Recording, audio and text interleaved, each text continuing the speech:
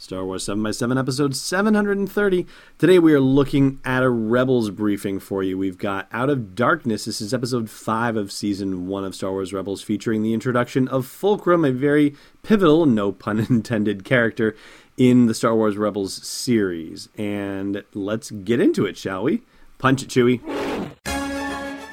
Hi, this is Trisha Barr, author of Ultimate Star Wars and host of Fangirls Going Rogue, and you're listening to Star Wars 7 by 7, the only daily Star Wars podcast.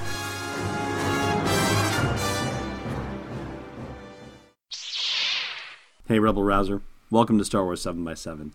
I'm your host, Alan Voivod, and let's talk about Fulcrum right off the bat, shall we? Now, I'm going to ask you to go la la la la la, or turn your sound down briefly for about 10 seconds. I'll give you the start time. Just in case you do not know who Fulcrum is and you want to save that surprise until you get around to watching enough of the episodes to get to the reveal. So your 10-second count starts now.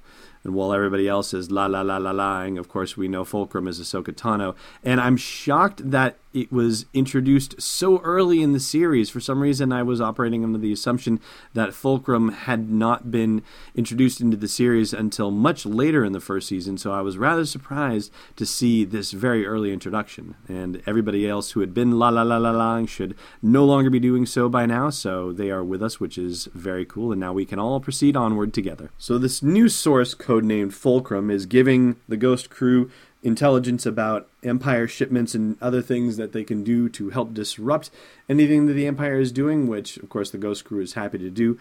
Sabine is starting to get a little peeved, though, because she wants to be more involved in the command decisions and command conversation that's happening around the missions that they're running, and particularly where it applies to Fulcrum. Why it's coming up here, I guess maybe because Kanan and Hera just aren't talking about Fulcrum and refuse to talk about her or him or it or whatever it is. Again, like a lot of people, I know who Fulcrum is, but for the folks who don't and who have to work their way through it still, you know, it's another thing entirely to talk about Clone Wars, because that's years ago. Like, if you haven't seen that stuff now, then that's all right. Then, you know, it's just you're either not going to do it, or you can live with the fact that we're telling you everything. Rebels, though, is a lot closer in time, so I'm going to try and be a little respectful of that at least. Anyway, Fulcrum, new source of information for the Ghost crew, not necessarily giving them the best intel, though. Underreporting the amount of Imperial resistance that they are going to encounter when they go on whatever jobs that Fulcrum is recommending them for. And as a result of the latest skirmish they've had with the Empire, the little ship, the Phantom, that they have attached to the Ghost is damaged, and so Hera sets the task of repairs to Chopper and Zeb and Ezra.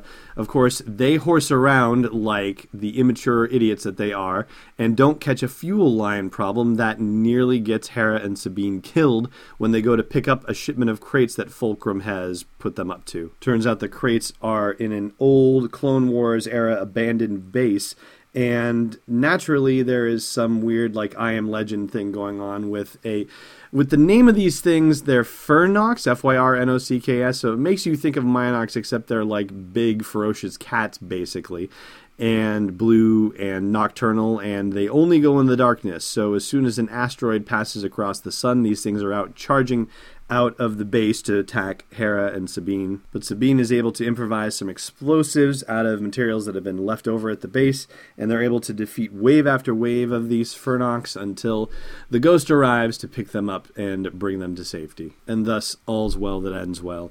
And even though Hera is not talking about the identity of Fulcrum, and that's making Sabine very angry because she used to be under complete and utter control in an Imperial Academy, and she absolutely hated it, and now she feels like she's encountering the same situation on the Ghost crew and is hating that, and doesn't know whether they're actually doing anything valuable against the Empire. Hera manages to convince Sabine to trust her for a bit longer and let her know that everything is still going according to a plan. It's a master plan, and it's just going to take a lot longer to implement than any of them necessarily expect. What that master plan is, though, that's still left up in the air. Don't know what that is yet. What that master plan is, aside from giving the Empire as much trouble as possible, not so much.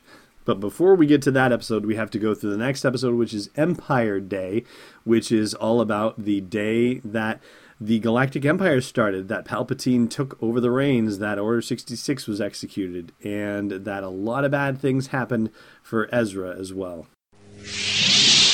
Hey, Rebel Rouser, you know how I just got done talking about the beauty of the stuff that the visual effects folks in The Force Awakens do? Well, there's another beautiful thing that I gotta mention here as well, and that is the 3D holograms that Zebra Imaging has made, teaming up with Lucasfilm to create the world's first and only Star Wars 3D hologram collectibles.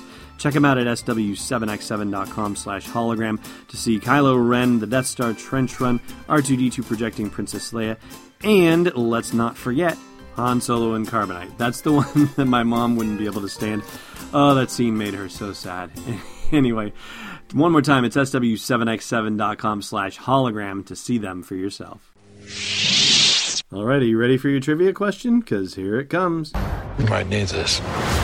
Last time we asked you from where the Resistance got its emblem, and it's from the Rebel Alliance. Today's question, what does Finn leave behind him as he walks through the desert of Jakku?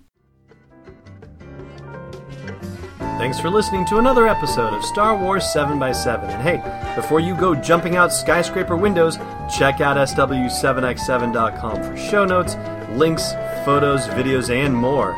And please support the podcast by joining us on Patreon at patreon.com/sw7x7. It's not a shapeshifter, it's Destiny Unleashed. This podcast is not endorsed or sponsored yet by Lucasfilm Limited, Disney, or 20th Century Fox, and is intended for entertainment and information purposes only. Star Wars, the Star Wars logo, all names and pictures of Star Wars characters, vehicles, and any other Star Wars-related items are registered trademarks and/or copyrights of Lucasfilm Limited or their respective trademark and copyright holders. May the Force be with them. All original content is copyright 2016 Star Wars 7x7. We hope you love it.